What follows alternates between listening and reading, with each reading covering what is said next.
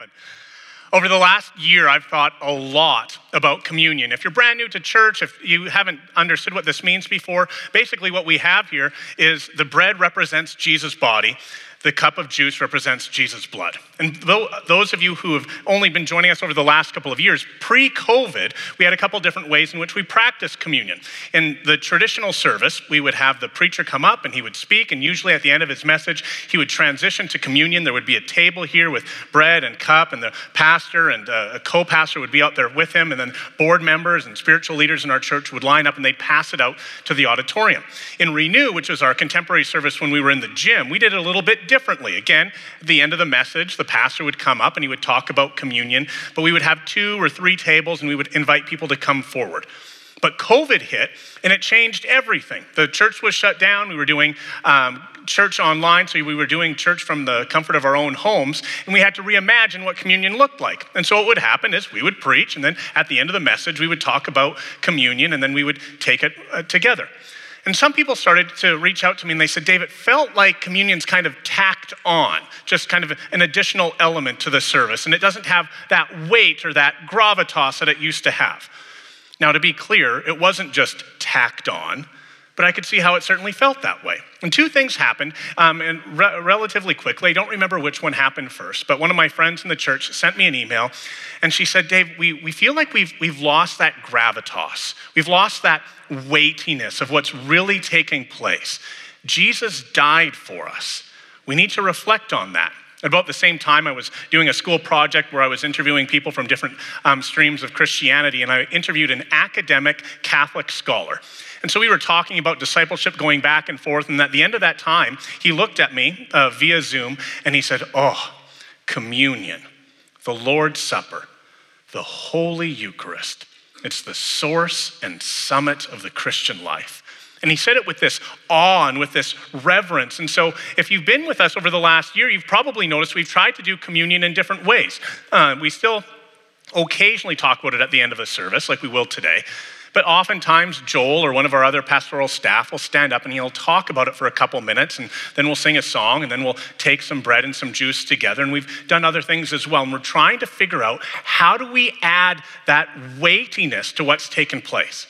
Unfortunately, our clicker is broken. We've got one on order, should be here in a couple weeks, so you're going to hear me say slide approximately 37 times today. Josiah, slide, please. The Apostle Paul writes to the church in Corinth, whenever you eat this bread, whenever you drink this cup, you proclaim the Lord's death until he comes. And those of you who weren't here when I opened the service today, this whole service will be about Passover. This whole service will be about communion. And I hope we regain that weightiness of what's taken place. Let's pray. Heavenly Father, one of the proverbs that I've been thinking a lot about over the last year is the one that says, the horse is made ready for battle, but victory rests with the Lord. And I bring that up because I would love for there to be awe and reverence today. But I can't do that, only you can. And so God, we pray as a congregation that we would sense the incredible redemption that's taken place. How you've rescued the Egyptians out of slavery, and 3,500, I think I said Egyptians, the Israelites out of slavery, and how 3,500 years later you're doing the same with us. So God, by your power, may my words fall down, may your words be lifted up, that we might see how great you are and be totally in awe and reverence. We pray this in Jesus' name, amen. Next slide, please. If you have your Bibles with you, we're in Exodus chapter 11. Exodus chapter 11. If you're brand new to church and you're sitting in the auditorium, there should be a Bible in the pew rack in front of you. Exodus is easy to find. It's the second book of the Bible. Big numbers are the chapter numbers, small numbers are the verse numbers. For those of you watching from home, we're so glad you're joining us. You can download the app, or maybe you have a Bible with you. So allow me to talk to you about the story so far, because it's incredible. Exodus opens up, and the nation of Israel has blossomed. They have multiplied like rabbits. Initially, 70 people showed up. We're now about 2 million people. And Pharaoh, the king of Egypt, is not happy about this. He's concerned that these Israelites might eventually rebel against him and cause this uprising, and he's going to lose all of his power. And so he thinks to himself, the best way to stop a rebellion, don't even let it start. And so he makes the Israelite men slaves and forces them to incredibly difficult labor. And then he says one of the most evil things we hear in all of Scripture. For all of the Israelites born to the women, kill them. And so you can imagine the Israelites are thinking, this is horrible, what do we do? And so they cry out to God. Next slide, please. And God heard their groaning, and God remembered his covenant with Abraham, with Isaac, and with Jacob. God saw the people of Israel, and God knew. And so God raises up a man by the name of Moses, and he interacts with Moses in a powerful way. He says, Moses, grab your brother Aaron. I want you to go and stand before Pharaoh and say to Pharaoh, let my people go. And Pharaoh sees Moses, who's 80 years old, his brother Aaron, who's 83, and Pharaoh thinks to himself, no. And so now we have a problem, and now they go back to the Israelites, and Moses is crying out to God, God, what are we going to do? What can I do? There's nothing that I have power to do. And God says, exactly, that's my job. And last week we looked at the 9 plagues that God put upon the people of Egypt. And today, one of the most important passages in all of Scripture, the Passover and the Israelites escaping from Egyptian slavery. If you enjoy following along word for word, this is the ESV. One other note for the note takers in the room. There's no 3 points today. There's just some chapter headings for you to follow along. This is all of chapter 11. The Lord said to Moses, yet 1 plague more I will bring upon Pharaoh and upon Egypt. Afterward, he will let you go from here. When he lets you go, he will drive you away completely. Speak now in the hearing of the people that they ask every man of his neighbor and every woman of her neighbor for silver and gold jewelry. And the Lord gave the people favor in the sight of the Egyptians. Moreover, the man Moses was very great in the land of Egypt in the sight of Pharaoh's servants and in the sight of the people. So Moses said, thus says the Lord, about midnight I will go out in the midst of Egypt, and every firstborn in the land of Egypt shall die. From the firstborn of Pharaoh who sits on the throne, even to the firstborn of the slave girl who is behind the handmill, and all the firstborn of the cattle. There shall be a great cry throughout the land of Egypt, such as there has never been, nor ever will be again, but not a dog shall growl against any of the people of Israel, either man or beast, that you may know the Lord makes a distinction between Egypt and Israel. And all these your servants shall come to me and bow down to me and say, get out, you and all your people who follow you. And after that, I will go out. And so Moses went out from Pharaoh in hot anger. Then the Lord said to Moses, Pharaoh will not listen to you, that my wonders might be multiplied in the land of Egypt. Moses and Aaron did all these wonders before Pharaoh, and the Lord hardened Pharaoh's heart, and he did not let the people of Israel go out from his land. Last week, David spoke about the 9 plagues that led up to this moment. And each time, Pharaoh said, I am not going to let the people go. And David reminded us that the biggest idea here is the power of God and to understand just how great he is. Because it's not just Pharaoh who needed to see how great God is. The Egyptians needed to see how great God is. The Israelites needed to see how great God is. And even to some extent, Moses and Aaron themselves needed to see how great God is. But the book of Exodus has multiple layers to it, and this is just fascinating, yes, to see how the greatness of God. But in the opening chapters of the Bible, in Genesis 1 and 2, we see God creating. Here, we see God undoing all of creation. Next slide, please. In the beginning, God created the heavens and the earth. Now, the earth was formless and empty. Darkness was hovering over the surface of the deep, and the Spirit of God was hovering over the waters. Genesis 1 verse 2, nothing has happened yet except God and some water.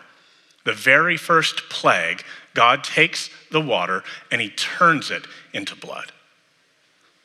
Next slide, please. God said, let there be light, and there was light. The very first thing God does is he brings light into the world. What's the 9th plague that we looked at last week? Darkness. And so God is showing people over and over again, I can create, I can undo it, my will is going to be done. You see God creating the heavens, the earth, the sky, and the sea, and all that is in them. And then at the same time, we see him, horror comes from all of them. Frogs from the sea, gnats from the earth, flies from the sky. God created fresh vegetation and then sent the plague of locusts to destroy it. And creation is being undone. On the 6th day that God created the heavens and the earth and all that is in them, it was his greatest triumph. God created humanity and breathed life into man and woman. And now we reach the 10th and final plague, And God says, I will destroy the firstborn of all those in Egypt. There's another layer of intrigue that's happening here. Not only does God want us to see how great he is, not only does he want us to see that he is in control of all of creation, he wants to show the Egyptians, I am greater than all your Egyptian gods. The two greatest gods in the Egyptian pantheon are Ra, the god of the sun, and Osiris, the god of death. And what are the last two plagues? Darkness would come. Ra, I'm much greater than you. And the plague of death. Osiris, you don't control death. I do. To add another layer of intrigue for those of you who might know a little bit about Egyptian gods, the god Anubis is the god with the dog head. And you'll notice in 11 verse 7, not a dog shall growl against any of the people of Israel. And God is showing over and over again just how great he is. The Passover. Chapter 12, verses 1 and 2. The Lord said to Moses and Aaron in the land of Egypt, this month shall be for you the beginning of months. It shall be the first month of the year for you. When we read these two verses, it's easy to understand. The Passover is the beginning of a new month. It's the beginning of a brand new year for the nation of Israel. The events of the plagues and the Exodus are so significant to Israel's identity that he's saying, you are emerging as a nation. This is going to be a brand new beginning. Pardon me. There's a lot that we're going to hit today. It's the only passage, I think, of all of Exodus where we're going to read every single verse. But this is just so cool, I couldn't possibly leave it on the cutting floor. About 1500 BC, the Babylonians created the zodiac sign. Next slide, please. And so you have this zodiac sign in which most of us are familiar with, and it's simply a way of keeping track of the calendar. They would have 360 days in their year, and they would follow along month to month by watching the stars progress. Well, in the ancient Near East, you don't have social media, but nations are learning from one another, and the Egyptians look at the Babylonians and they think to themselves, oh, that makes sense. Every 30 days we get a brand new lunar cycle, so we'll follow along with that as well. This part is fascinating. Next slide, please. So when we arrive at the sign of Libra, which is at the end of September till the end of October, we have the scales. This is at harvest time. So your good deeds are shown by how much harvest you have. Your good deeds are shown by what happens to you. For those of you who watch the TV show Moon Knight, the main bad guy showed the signs, and he would touch you and he would see if your good deeds outweighed your bad deeds. Conversations we have with people all the time.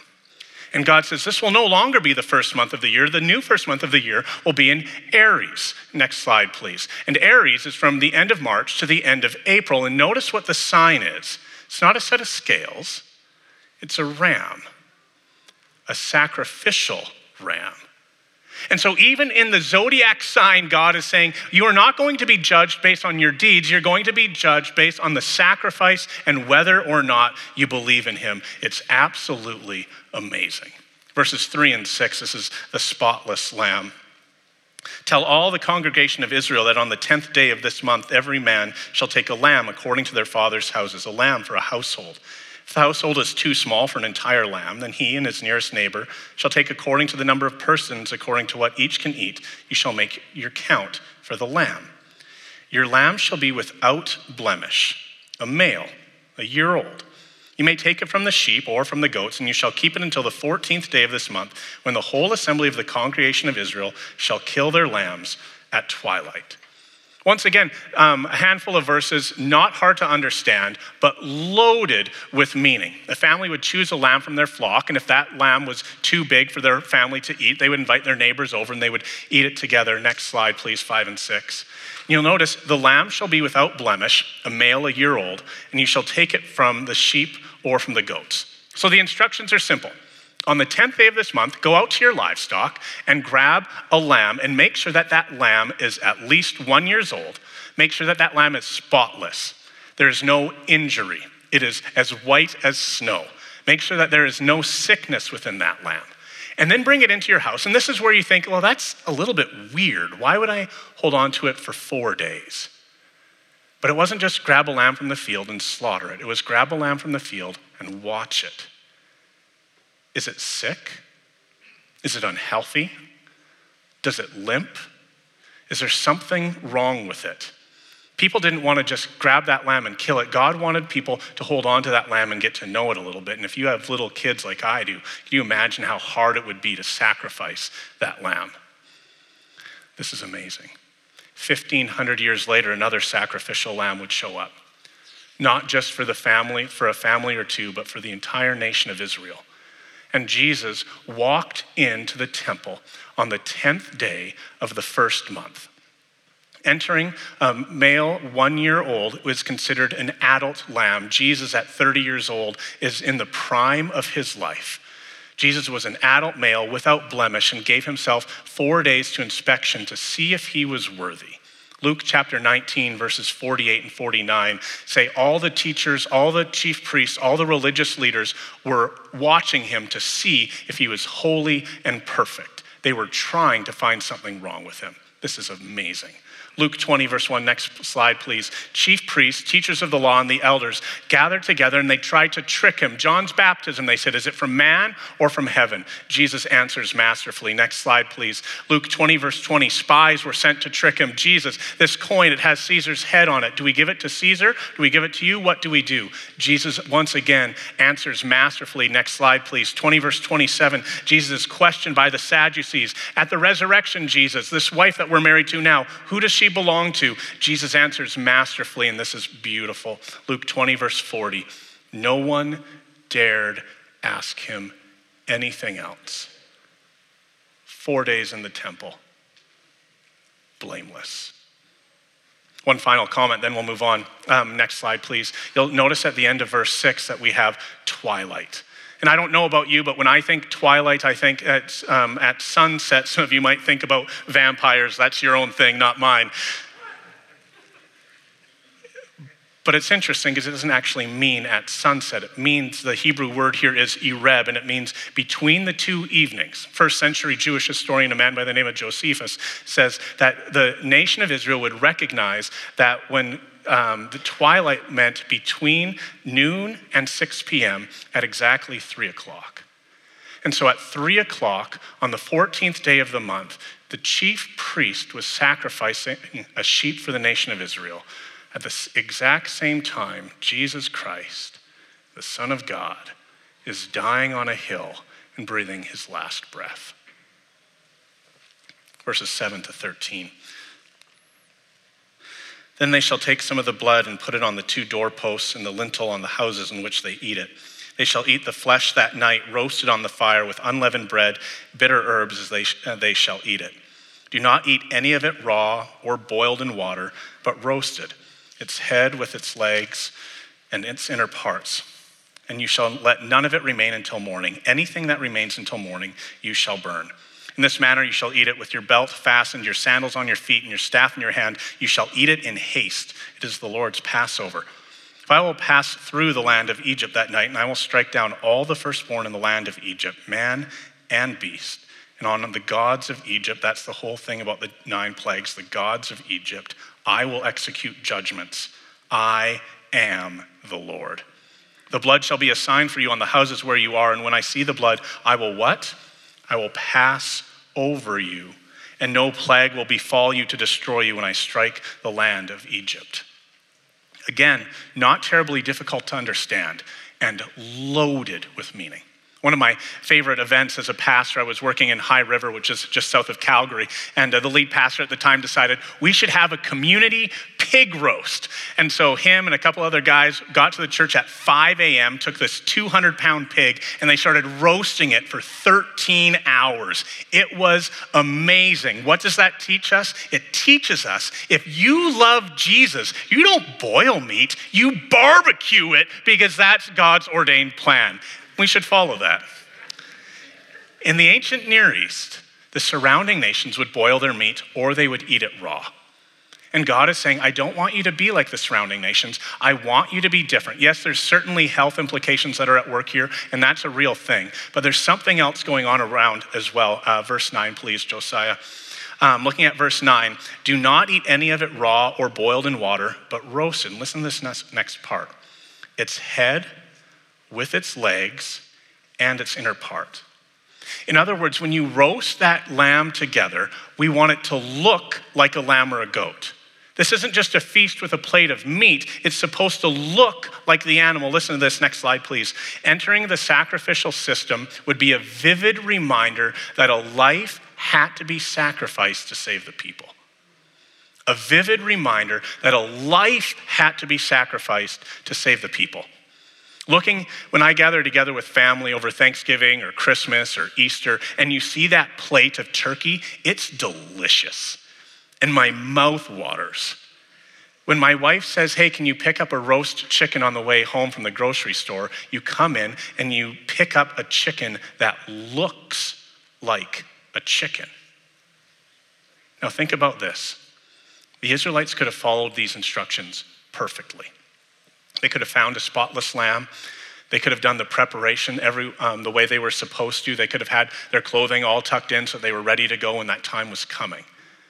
But if they didn't take the blood from the lamb and put it on the door frames of their homes, they would also lose the firstborn child. Do you see Jesus in this picture?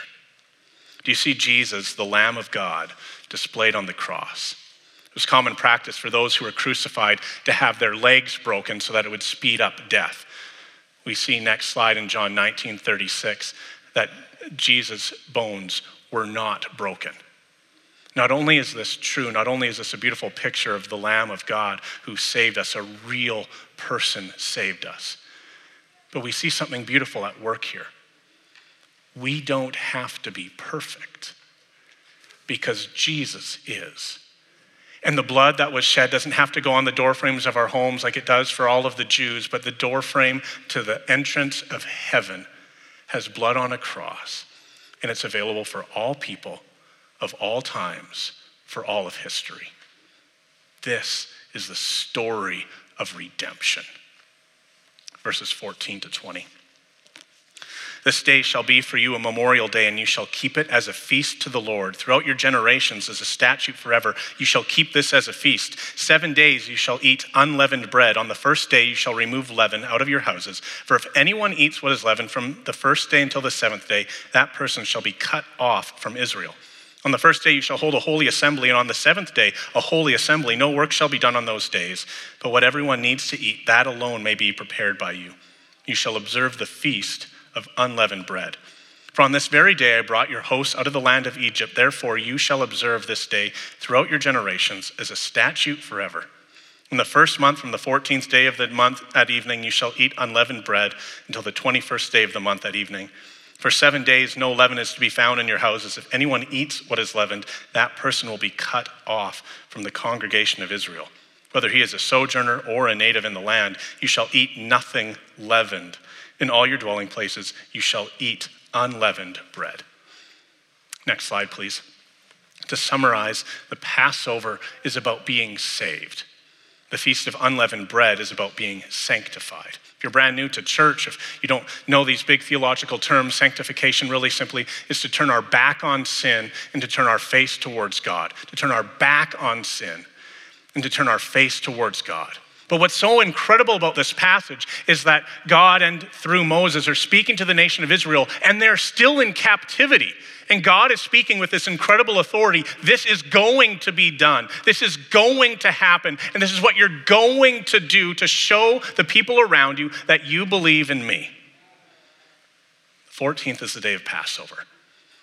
And the very next morning, the nation of Israel is going to escape from slavery and run towards freedom. Take another look at verses 15 and 19, and you'll see how serious God is. In verses 15 and 19, we see this repetition. You shall be cut off from Israel if you eat the leaven. Not just kicked out and deserted. This is a euphemism. You will die. And God takes this incredibly seriously, and we see this throughout the rest of Scripture. Next slide, please. Jesus, speaking to his disciples, says, be on your guard against the leaven of the Pharisees and the Sadducees. Be on your guard against their teaching. Next slide, please. The Apostle Paul writing to the church in Corinth, your boasting is not good.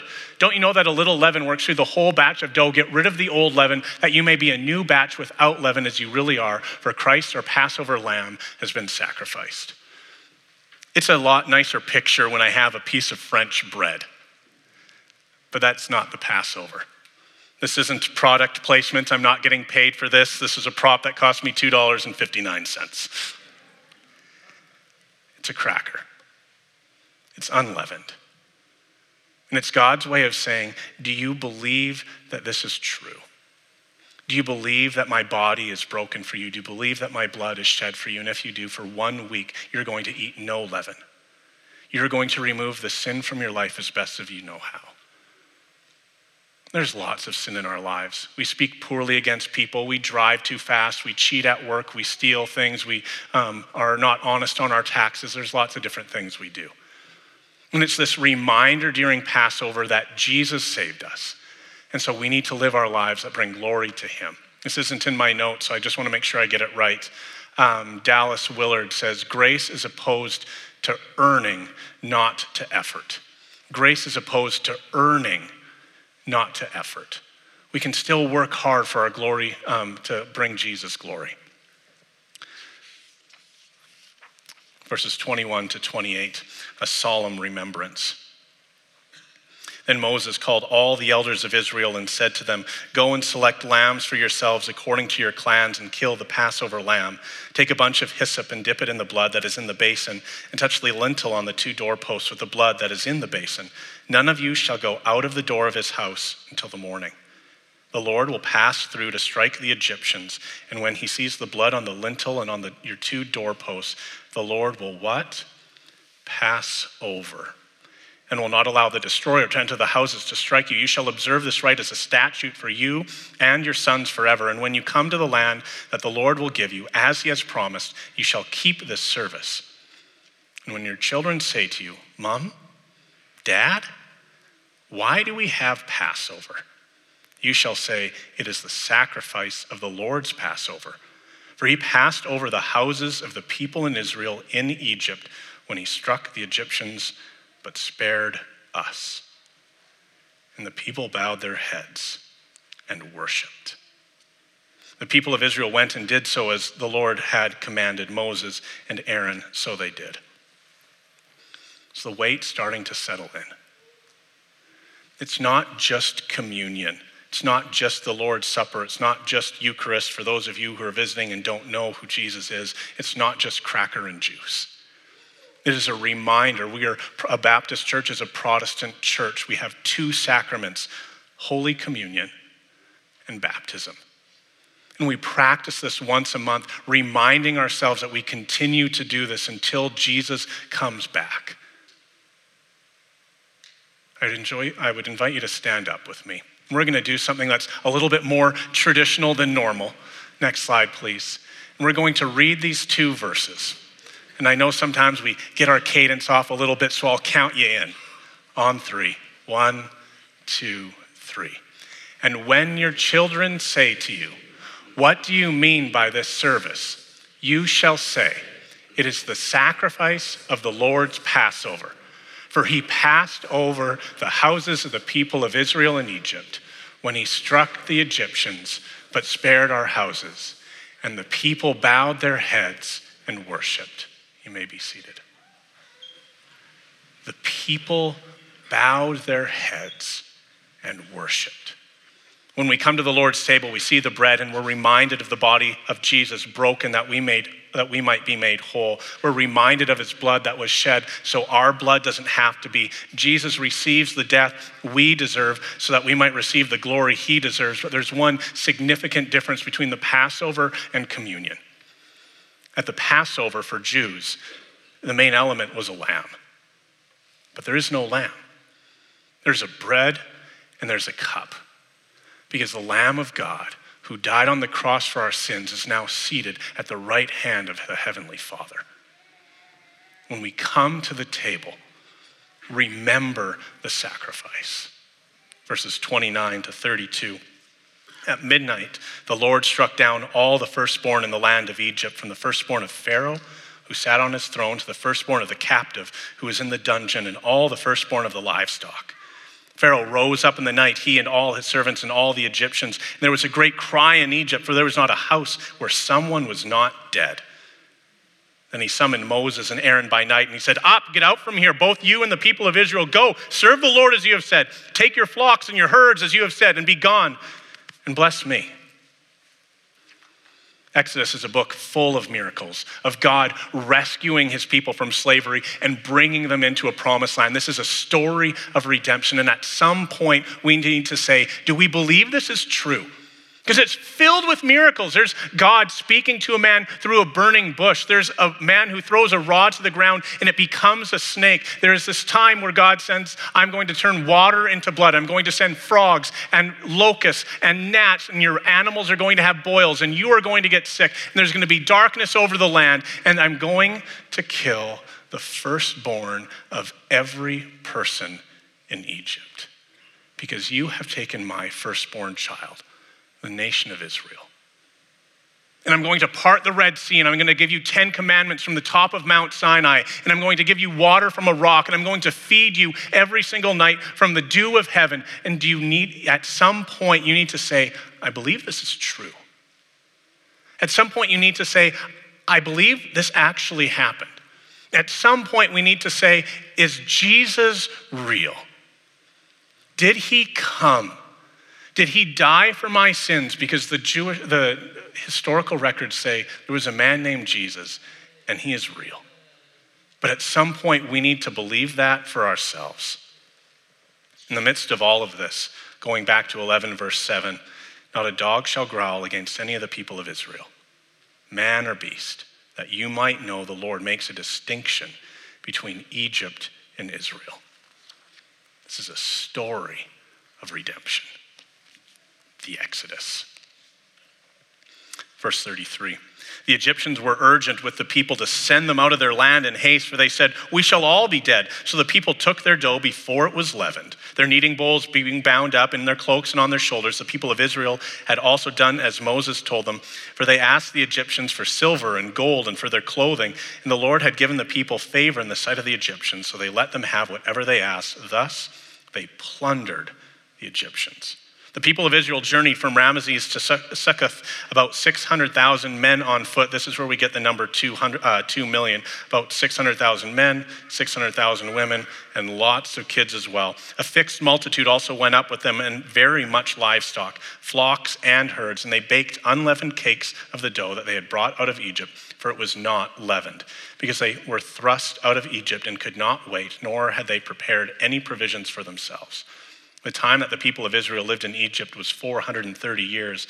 And at the end of the 430 years, on that very day, all the hosts of the Lord went out from the land of Egypt. It was a night watched by the Lord to bring them out of the land of Egypt. So this same night is a night of watching, kept to the Lord by all the people of Israel throughout their generations. We're running long on time, so I'm going to make this quick. One comment. Next slide, please. They plundered the Egyptians. This is a military term. The Israelites didn't lift one finger, and God stretched out his hand and he decimated the Egyptians. Livestock, dead. Crops, gone. Firstborns have passed away.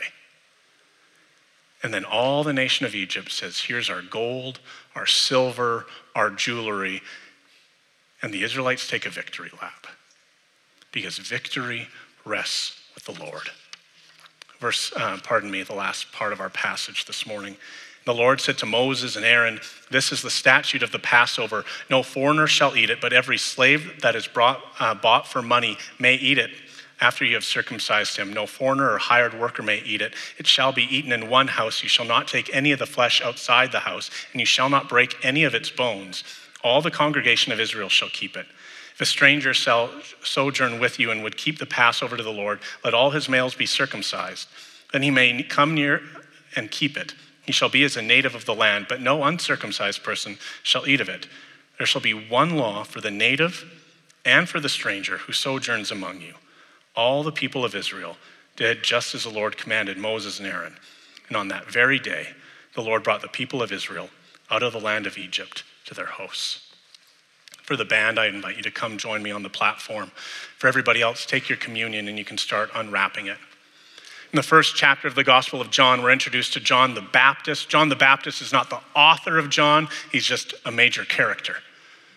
And John the Baptist, with all of his apprentices following him, sees Jesus the Messiah, the Savior of the world. And he points at him, next slide, and he says, "Behold, the Lamb of God who takes away the sins of the world." The Passover started nearly 3,500 years ago, being reminded that we are saved and that we are sanctified. The bread represents 1,500 years later the broken body of Jesus himself. The juice represents the cup. And the author of Scripture, probably Moses at this part, and the different disciples and followers of Jesus in the New Testament are saying, take this until he comes. Remember the incredible sacrifice. And if you're here today and you're thinking, man, this sounds really interesting, but I'm not sure I'm ready, man, are we glad you're here. We hope that you feel that this can be home and that this can be a place of love, but we do ask that at this time, just enjoy the music, but to not partake. For those of you who have said, I believe in Jesus. I believe he died for my sins. I believe that he is going to come back to earth at some point, and I believe that I'm going to join him in heaven for all of eternity. The Passover lamb cost something. It cost the Heavenly Father his one and only Son, so that we might have eternal life. If you believe this is true, please partake with me.